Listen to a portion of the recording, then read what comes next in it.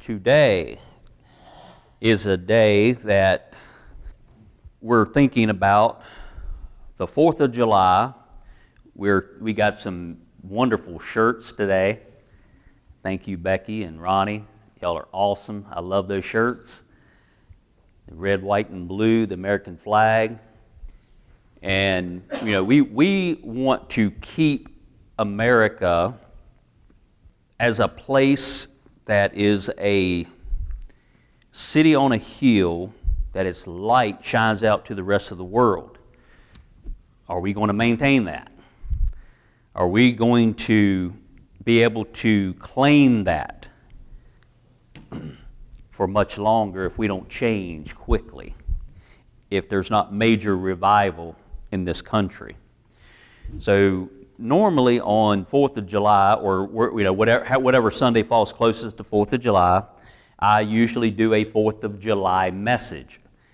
And I'm going to do a little bit of one, but there's so much going on, and there's so much that I've been preparing, and it's just hard to get it all done. We need Ronnie's got a great idea of having, a sermon time and then having a cookout and then coming back in and doing another hour sometime, because I never seem to have enough time to get everything done with what I'm studying and just the things that are happening in this country. So, most important thing first, I'm going to be talking about different places in the Bible, so I don't really know. Be ready in Leviticus 20. Leviticus 20. Be ready for that. I would like for you to see that. Now, I've been thinking about the sin of silence. The sin of silence. Now, if you remember last week, one of the verses that I talked about was Proverbs 24, 10, 11, and 12. Now, what that proverb says is that, are you listening? Are you hearing what I'm saying? I want to make sure everybody, we start turning in your Bibles, and then I say half of what I say, then you miss it. You don't understand the point. Some of you have attention deficit disorder, probably. That's just sorry, I don't know anything about y'all. So she's like, how did you know that? They've been telling on me. See, my wife sitting right behind you, she's that way. She hears every other word that I say. And that it would get you in trouble. It's kind of like the commercial, the cell phone commercial, where it only gets every other word. And Tom Brady's talking to his, former tight end, and he's saying that he's retired, but he thinks he's not now, so he's got to get back. If you've seen that commercial, you understand what I'm saying. You can get yourself in a lot of trouble if people only hear every other word you say. Because there's some really important words that aren't, if they're not in with what you're saying, can mean something totally different by missing one word. So, Proverbs 24 says that if you see people, which in what I was talking about last week was innocent life inside of a womb, if you see them being led to their deaths and you don't do anything about it, if you don't speak out against it and then make excuses that, I didn't know that was happening, you're not fooling God. You're not fooling Him, because He knows your heart. He knows you. And that silence is a sin. So, today's message is titled, The Sin of Silence. So, as I was thinking about that, by the way, I don't know why, but Todd, he invited us to that thing yesterday. The meeting across the street from the Planned Parenthood, which I call the Altar of Molech. He invited us, but he had listened to last Sunday's message. And I don't know why he actually, he listened to it. It wasn't like Beth heard it and said, hey, you got to listen to this, because she hadn't even listened to it yet. So I don't know why he went to it and listened to it, but then he said that Pastor Nick preached a message last Sunday on the sanctity of life. So I looked it up. I went to West End Baptist website and I clicked on sermons, and the first one that popped up, Sanctity of Life and something else. His titles are long because his sermons are long. It was like an hour and 10-minute sermon. And I listened to it, and one of the first things he did was he apologized to his congregation of probably 250, 300 people. He said, you know my stance on abortion. You know that it comes up from time to time in my sermons, and we'll touch on it. But he says, I am so sorry, and I've asked God for forgiveness, but he said, I have never actually did a sermon based on that topic. Because he's not a topic preacher. He doesn't do topics. He's word for word. And a lot of times he'll preach, he'll read one verse and preach an hour on it. Trying to be like Charles Spurgeon, because Charles Spurgeon is his hero. And he's pretty good at it. I'm not like that. I can't take, every now and then I'll do that, but most of the time I want to read more word. I want more of God's word out, and I'll just touch on it. So he preached, and I've preached messages like that in the past, and he's listened to at least one of them in the past. But he shared all these verses in perfect order. Everything was laid out. I wish I had more time. But he does a sermon really well. So I listened to it while I was mowing here. I was mowing around the church, and I listened to that sermon. So I was very happy to hear that, and Todd had forwarded him my sermon, and he said that he listened to that. Whether he really did, I don't know. I mean, he didn't actually say he listened to it. He just responded back right on the money. So maybe he listened to a few minutes of it and said, yeah, it sounds good. I really don't know. I know he's a busy person. So I'm listening to Wall Builders this past week. Wall Builders. It's a radio show that comes out real early in the morning, but I listen to the podcast later in the day when it comes up on my phone. And they had Bill Federer on there. William Federer. Y'all know him? Well, he wrote this book many, many years ago called America's God and Country. Well, he's on Wall Builders. And whenever he shows up on Wall Builders, it's not very often, but when he does show up on there and he is speaking on something, it's a 27-minute podcast, and I listen to it. I listen to all of them. But when he's on there, I'll listen to it 2, 3, 4, 5 times because I love this guy. And guess why he was on there? He was talking about the sin of silence. I went, wow. So he started bringing up scriptures. He said that people who call themselves Christians self-censor. 77% of the people who say they are Christians, they self-censor. It's bad enough that we have all these other people trying to censor our speech, trying to stop us from speaking out, but we do it ourselves. And that is a sin of silence. Remember when, you can write this down, Numbers 30. If you ever go to Numbers 30, that whole chapter is about a woman making a vow, and if the father holds his peace, which means he doesn't say anything against it, then he's consenting to it. And it's all these different examples of a vow being made, and if the father says, no, absolutely not, then the girl, the daughter or the wife or whoever it might be, then she doesn't have to keep the vow. It's not a sin. According to God, it's not a sin. Even though she made a vow, if the father speaks up, so if my daughter gets invited to a beach trip with some other family and I don't want her to leave my family, I don't want her to be gone, if that situation was to pop up and she really wants to go and they finally get up enough nerve to ask me, if I don't immediately say, absolutely not, you're not leaving, but I'm thinking about it, that silence is saying, yeah, you can go.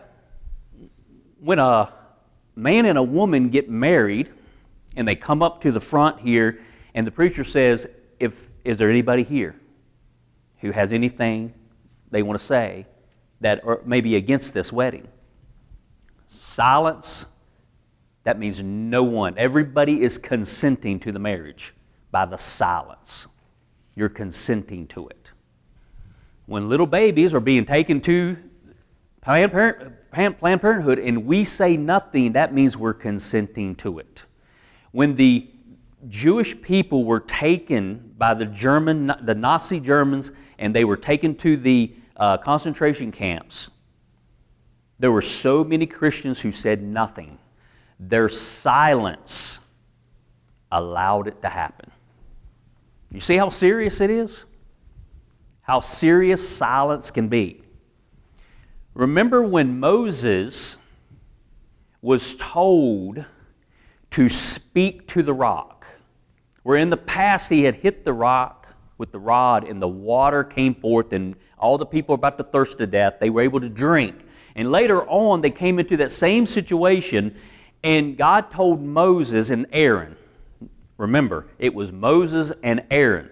Moses represents the prophets who spoke the word of God, who led the people, but Aaron represents the priestly tribe, the people that would know Scripture and would keep people in line. So Moses and Aaron were told to speak to the rock. And what did they do? Moses ended up hitting the rock. It says he hit it twice. And then by the time you get to the end of that story, God is telling Aaron, you will not enter into the promised land. And they took him up on the mountain, and Moses was to take his clothes and put him on another. Was it his son? Or it was another person that was going to... So Aaron, what did he do wrong? He didn't hit the rock. Moses is the one that did the bad thing. So what's wrong? Why is Aaron receiving the same punishment as Moses? He never said anything. The sin of silence. He was held just as accountable as Moses, and neither one of them went into the promised land. Now let's go to Leviticus. You should be there. I told you that a long time ago. Leviticus 20. And I told y'all to go there, and I didn't. I thought I had it marked. All right, Leviticus 20. Oh, and remember last week how we talked about the altar of Molech.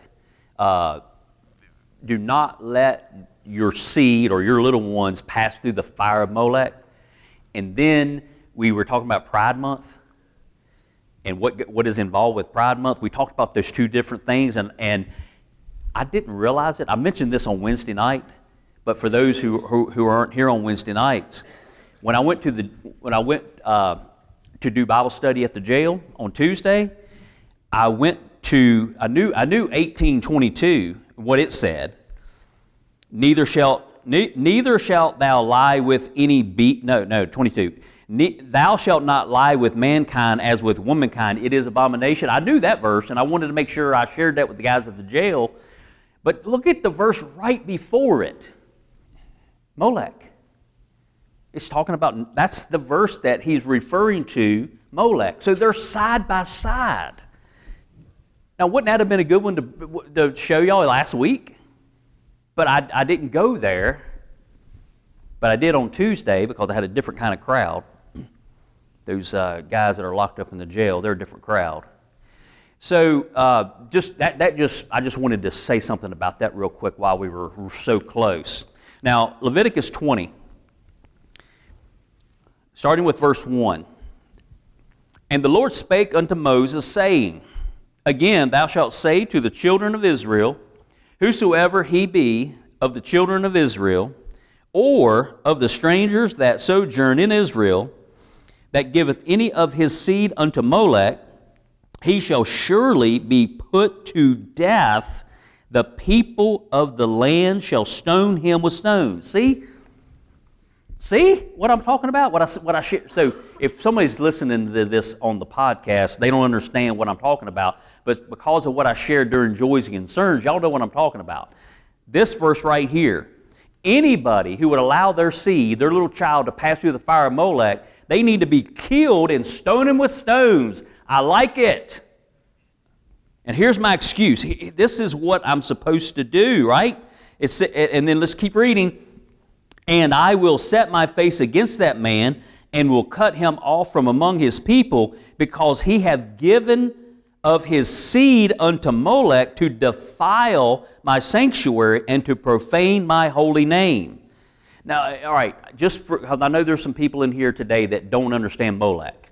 Molech was a pagan god. He was chiseled out of stone. He was a big statue, and he had arms that were stretched out to receive the little babies that were conceived 9 months before at a very sinful pagan ritual. And so they brought the babies back and laid the babies on the arms, and there was this roaring fire underneath in the belly of this rock statue, and the babies would wiggle off the hot arms and fall into the fire. That's what Molech was. That was a little g god that the pagan people back in that day, they worshiped him, and they did that thing. Yeah, it's real. It's real. And they were told not to do it. And if anybody took their little babies back for that practice, they were to be stoned to death. And they're profaning the holy name of God by doing it. And then 4, and if the people of the land do any way, listen to this. And if the people of the land do any ways hide their eyes from the man when he giveth of his seed unto Molech, and kill him not. Now, these people are hiding, they're closing their eyes to it. Now, this verse gives me I got to be careful what I say on this, because this is going to be on a podcast, but that gives me the right to kill that person who's murdering these little babies. And that's when Joseph said, do not repay evil with evil, Dad. And that's when Todd brought up, hey, we're under a new covenant. You can't go kill people. And I'm like, come on, guys. That's why it is so important that when we teach out of the Old Testament that we kind of know what's in the New Testament. You got to make sure that we see what it's like in the New Testament under the New Covenant. Jesus, like Michelle said when she was singing that song, Jesus, he's not standing around petting lambs all day. He didn't do that. He did some rough stuff, but he did it perfectly. And we need to be like him. He was a lion when he needed to be. And he was a lamb when he needed to be. He knew how to handle every situation. And we have the Word of God, and we're supposed to be like him as much as we possibly can. Verse 5 says, Then I will set my face against that man and against his family, and will cut him off, and all that go a whoring after him to commit whoredom with Molech from among their people. Anytime that you worship an idol, no matter what it is, if you put any person ahead of God, that means you're committing idolatry with that person. If there's anything you like or love more than God, that is idolatry. People say, well, we don't do that idolatry stuff anymore. We don't make wooden images and carve things out of stone and all that. Oh no, we have way more today. But it's socially acceptable. and as time goes on, the thing that shocked us 10 years ago, now it's no big deal. We've moved on to more and more horrible things. So the thing that we were fighting against 10 years ago, people don't even mention it anymore. But it was a horrible sin 10 years ago. But now we're silent on it because the devil has got us occupied with other things now. But the fact that we did not stand up against it, we didn't speak out against it 10 years ago, now it's become normal in our land. It's still just as hideous of a sin as it was 10 years ago. But you have more and more people, more and more churches, more and more pastors who won't even touch on those things now. Churches have failed America. The story of Jeremiah, when he brought the leaves, which would be the papers, he wrote out what God had said. Jeremiah wrote it out, and he had a scribe that actually did the writing. Jeremiah heard from the Lord, and he spoke it, and then, was it Baruch? He wrote it down.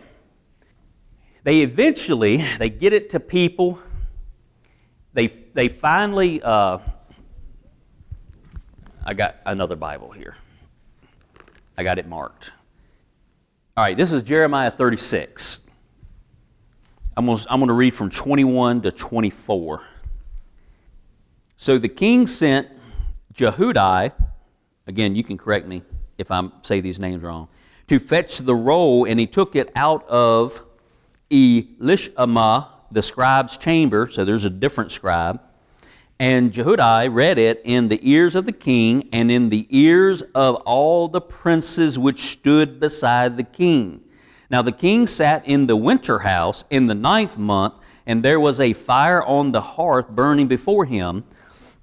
And it came to pass that when Jehudi had read 3 or 4 leaves, he cut it with the penknife and cast it into the fire that was on the hearth, until all the roll was consumed in the fire that was on the hearth. Now, people say, well, I say that my King James Bible is the inerrant Word of God. I think it's the perfect Word of God translated into English, because God said He would preserve His Word. So I trust it. Well, there's many people who don't. They say, well, maybe this one's right, that one's right. Well, over time, humans have copied it, and it's not all right. Well, there's doubt and confusion right there.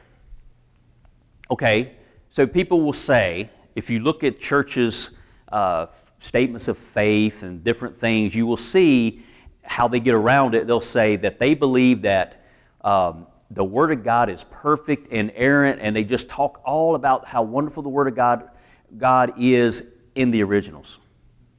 Oh, in the originals. Okay. So you don't trust anything we have today, but you trust what's in the originals. Where's the originals? Are there any originals left? What about the original of Jeremiah? It got cut up with a penknife and thrown in the fire. Well, then there had to be original number 2. God said, Jeremiah, go back and rewrite this. He's like, oh, okay. And with some enhancements. So the original number 2 was a little better than original number 1. And guess what happened to original number 2? It was not accepted, and it was thrown in the river. I think the Euphrates. It's down in the bottom of the Euphrates. So then Jeremiah had to do, we know he did original at least number 3 because it's in our Bibles. So which original do you want? God said He would preserve His Word. Okay, now notice what happens after they burned it. In 24, it says, yet they were not afraid nor rent their garments. If somebody was to take the Bible in front of you as a Christian, and they took the Bible and they tossed it into their fireplace and burned it, what would you do? What if somebody just talked bad about your Bible and said that, oh, it's not wrong here, it contradicts itself, blah, blah, blah, what are you going to do? well, maybe. If somebody comes to you with a hard place in the Bible, what are you going to do? Are you going to be like the king? See, I always thought that Jeremiah is the one who threw it in the fire. Well, because he allowed it to happen, yeah, he actually did. He was the king. Jehoiakim. It was actually this person that was reading it got sick of reading it after 3 to 4 leaves and cut it up with a penknife and threw it in. But all the princes and the king himself, it says in 24, it says, yet they were not afraid nor rent their garments. When something really bad happened, they would tear their clothes to show the anguish that they were in. And it says here they didn't do that. They just sat there, said nothing, and didn't show any kind of remorse that had just happened to the Word of God. Neither the king nor any of his servants that heard all these words. Another example of people who should have stood up for the Word of God that did not. The sin of silence. Realize how many places in the Word of God that talks about silence and how that you are consenting. Remember when Stephen was preaching that awesome message and he was going to get stoned to death? There was a young man who was taking all the outer garments of the people who were taking up stones. And when that guy was Saul of Tarsus, but his name was changed to Paul. Paul, our beloved Paul, who wrote so many of the epistles in our Bible. And in Acts 22, he's recounting that scene. He can't get away from it. It's still in his mind. And it says that he brings up the innocent blood of Stephen. And he said that he was guilty of it. Paul didn't throw any stones. But it says that he was consenting unto the death of God's man.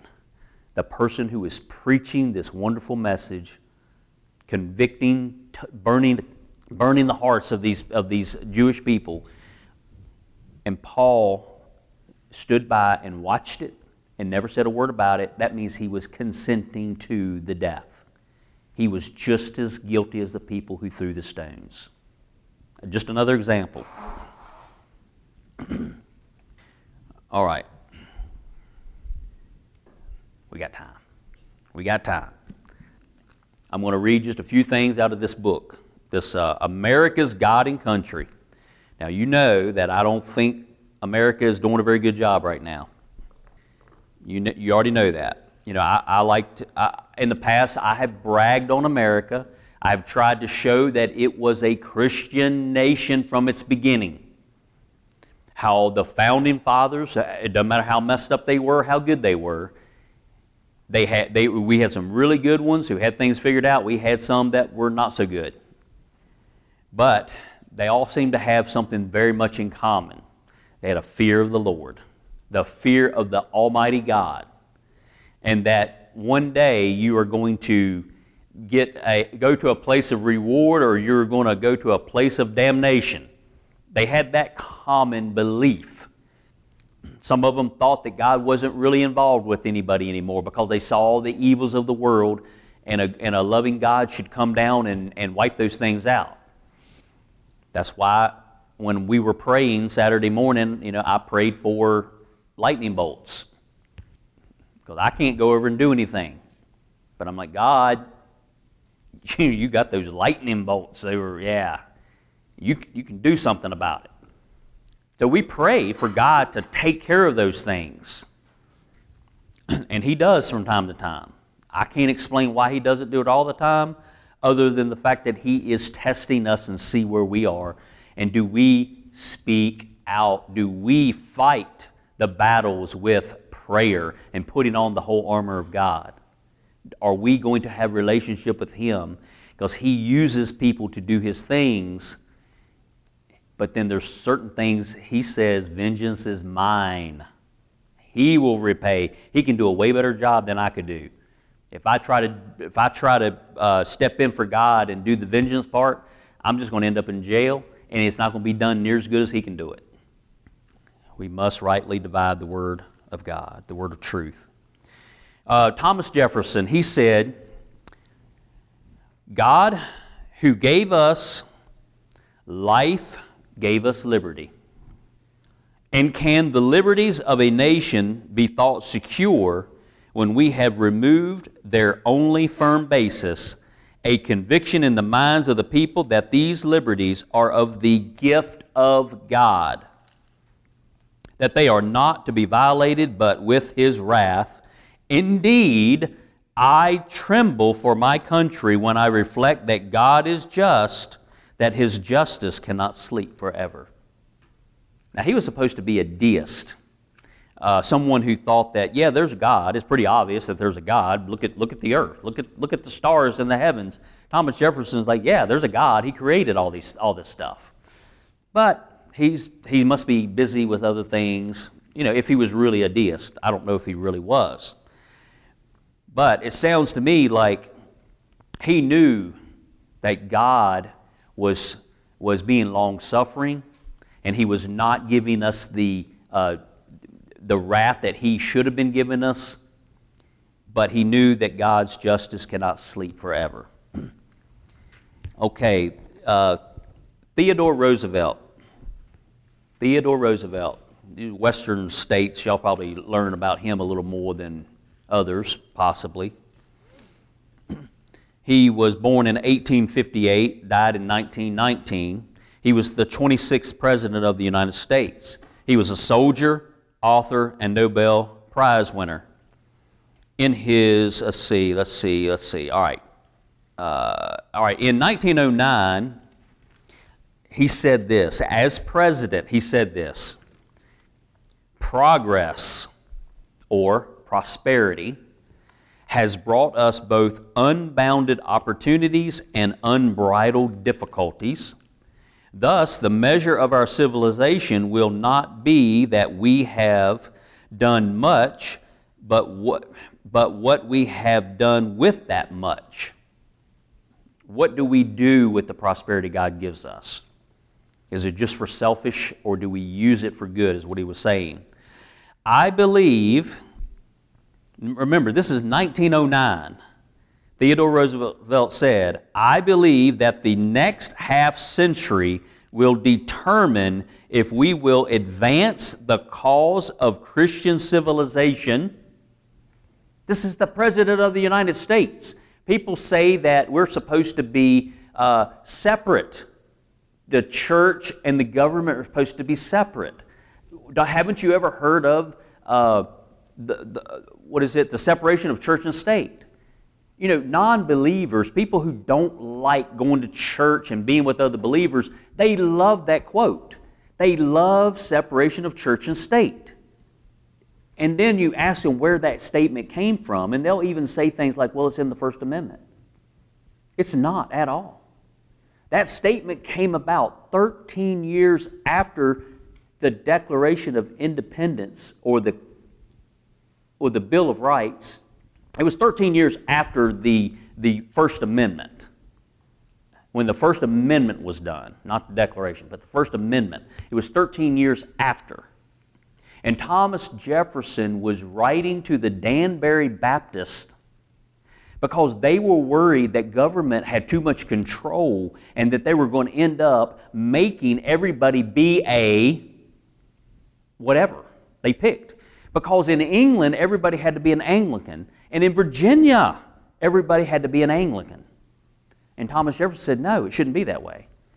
Because I really like what those Baptist people up there are saying. And I like what these Methodist people, back when John Wesley was around, and George Whitefield and all those people, back when Methodist was good, he said, I like what they say, and we can't have a state religion. That's all he was talking about, was separation of church and state. That we won't allow the government to tell you how you worship. That's all it meant. But yet we today say separation of church and state. So I'm not supposed to say anything about what might be perceived as political because I am mixing church and state. When all of these presidents that I would read about out of this book, they all said that if you get God and religion out of government, it will fail. It's going to collapse. Because when you push God out, all of those terrible pagan gods will come in. And we've seen it in America. They've all come back. All the pagan gods. Now, when Mickey was still around, remember Mickey Apgar? One of the very last preachings that he ever did, when I started coming to this church, I kind of took the role of filling in for a pastor. You've noticed that over the years that people would pick me. I actually came and spoke here 3 times before I ever started coming here. Something started happening. I was being invited to come and preach messages here. And then when I started coming here, Mickey loved it because he loved to hear me preach. But what it makes me sad is I wish I would have heard more of his preaching. And the last message he did, and I wasn't here for it, but I got the CD. And Mickey preached a message about Matthew 12, 43 through 45, talking about when a person is a godly person, they believe. It was a parable that Jesus gave, and he says, you have a spirit, a bad spirit's in you, an unclean spirit is in you, and you get delivered of that. And that spirit wanders around in the dryness, and then it says, I'm going to go back to my house. And he comes back and he sees the house is clean and furnished, and he goes back and he finds 7 other demons worse than himself, and he brings them and they all move in. That was the last message that Mickey preached.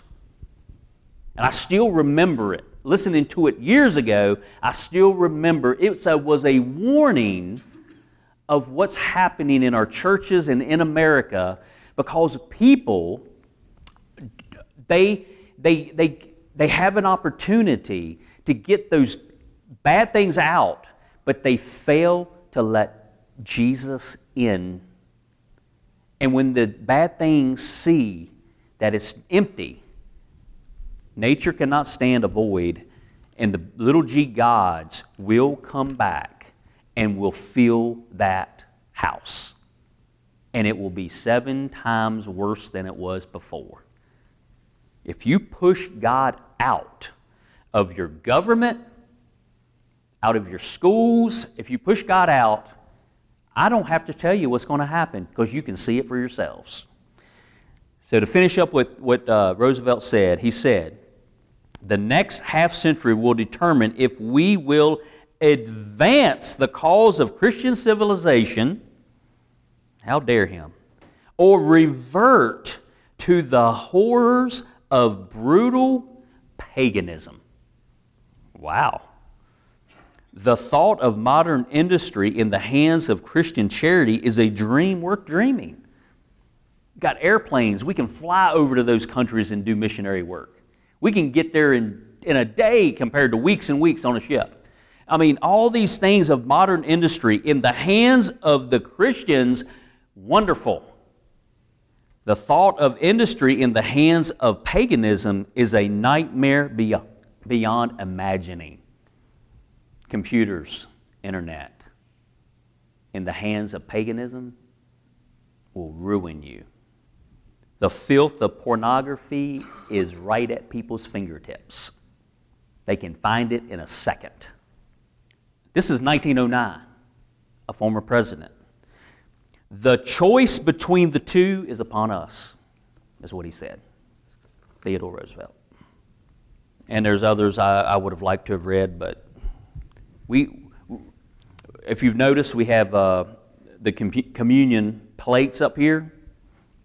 And I meant to mention it earlier just so you'd be preparing yourselves. Since we're running late, I would like I don't want you to think that these sacraments, we call them sacraments. Why? Why do we call these things sacraments? Now, we're instructed as Christians in two things. Jesus himself wanted us to, as Christians, once we truly believe, he wanted us to go through the ritual of water baptism. Notice that water baptism happens one time. Well, at least it should happen one time. Being sprinkled as a little baby doesn't count. I've met many people. The Methodists follow along with the Roman Catholics that you sprinkle a little baby sprinkle their head when they're little and they're good and they're in the church and they're in the kingdom of God. Absolutely not. And I've had to look at Methodist people who were very involved in their churches, and when you talk about water baptism, well, I got sprinkled as a baby. And I'm looking at them going, sorry, but that doesn't cut it. Since you have believed on your own, you need to be water baptized. And that's being totally dunked under the water and brought back up. You are saying in that I believe that Jesus was slain, buried, and rose again.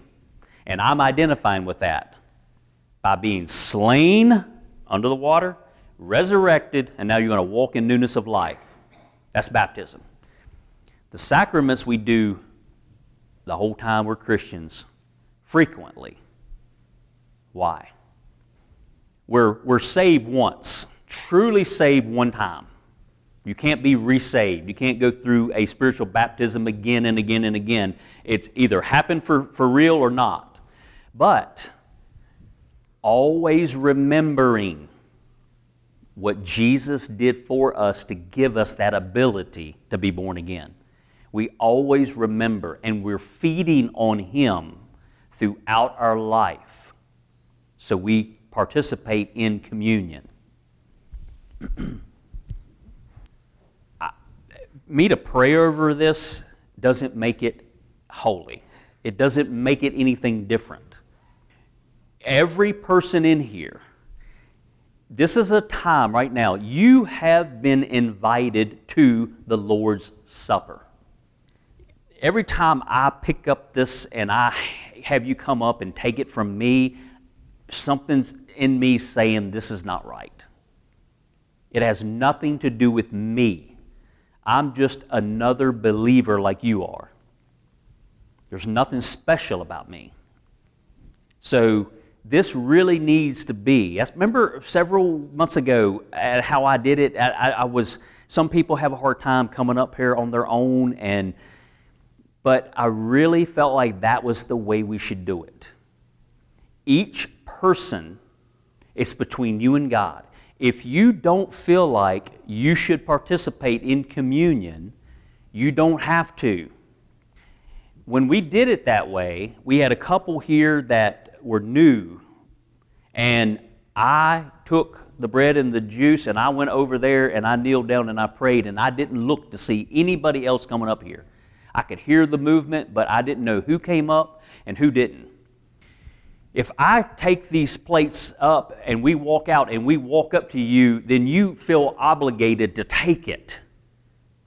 And I want you to be able to reflect on your life and how you're living. If you don't feel like, and I don't want anybody else to be looking to see who is getting communion or not, it's a personal thing. Let's pray. Heavenly Father, we thank you for this day. Father, we thank you for your word. And Father, as we go from this place today, I pray that we would be a people who would just want to carry your ways out into the world. That we would be a people that would speak. That we would not be ashamed of the gospel. Father, that when we see these sinful things that are happening in our country and in our communities, that we would speak out, that we would let people know that we don't consent to that sin by sharing what the Word of God says. Father, be with each and every person that's here. Bless them. Be with them. In Christ's name we pray. Amen.